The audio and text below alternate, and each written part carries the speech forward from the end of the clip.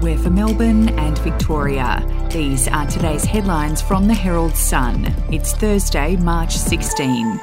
Twin blockbusters have footy back with a bang as more than 85,000 fans are tipped to pack the MCG for both of the AFL's huge season-opening clashes.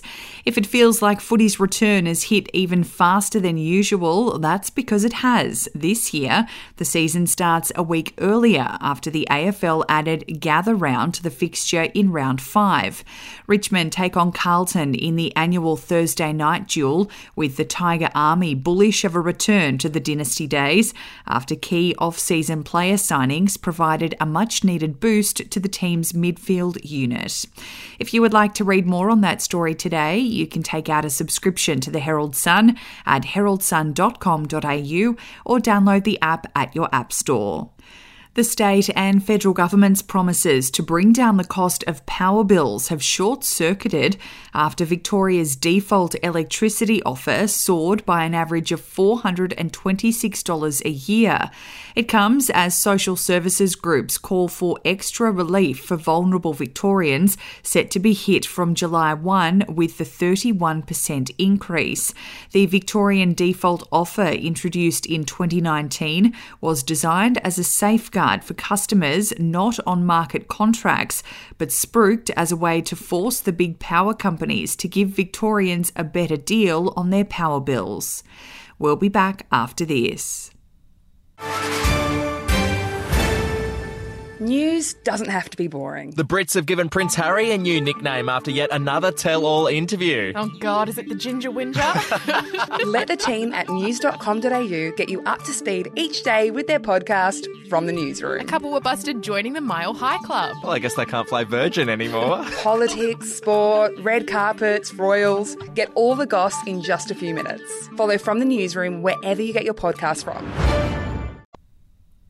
Melbourne's Austin and St Vincent's hospitals are leading a world-first trial that, if successful, could see a reduction of insulin injections to treat advanced type 2 diabetes.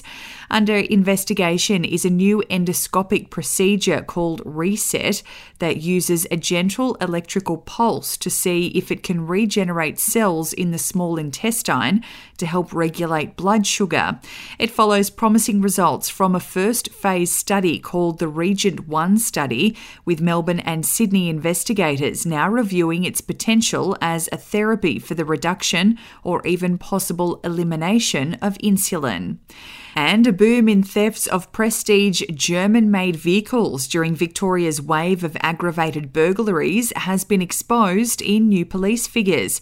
Mercedes-Benz, BMWs, Volkswagens and Audis make up 4 of the top 8 spots statewide for cars stolen in that crime category, despite none making the first 8 for sales in Australia. Those vehicles, the prime targets for youth offenders roaming Melbourne's suburbs, all recorded big percentage increases, with more than half stolen after intruders got into houses through unlocked doors or windows. Those are your headlines from the Herald Sun. For updates and breaking news throughout the day, take out a subscription at heraldsun.com.au. We'll have another update for you tomorrow.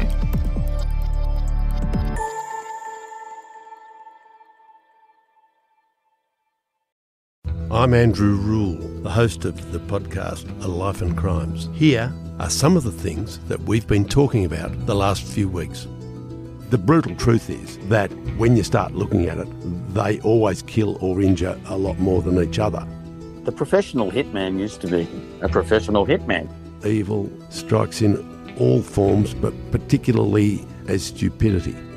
Life and Crimes is available wherever you get your podcasts.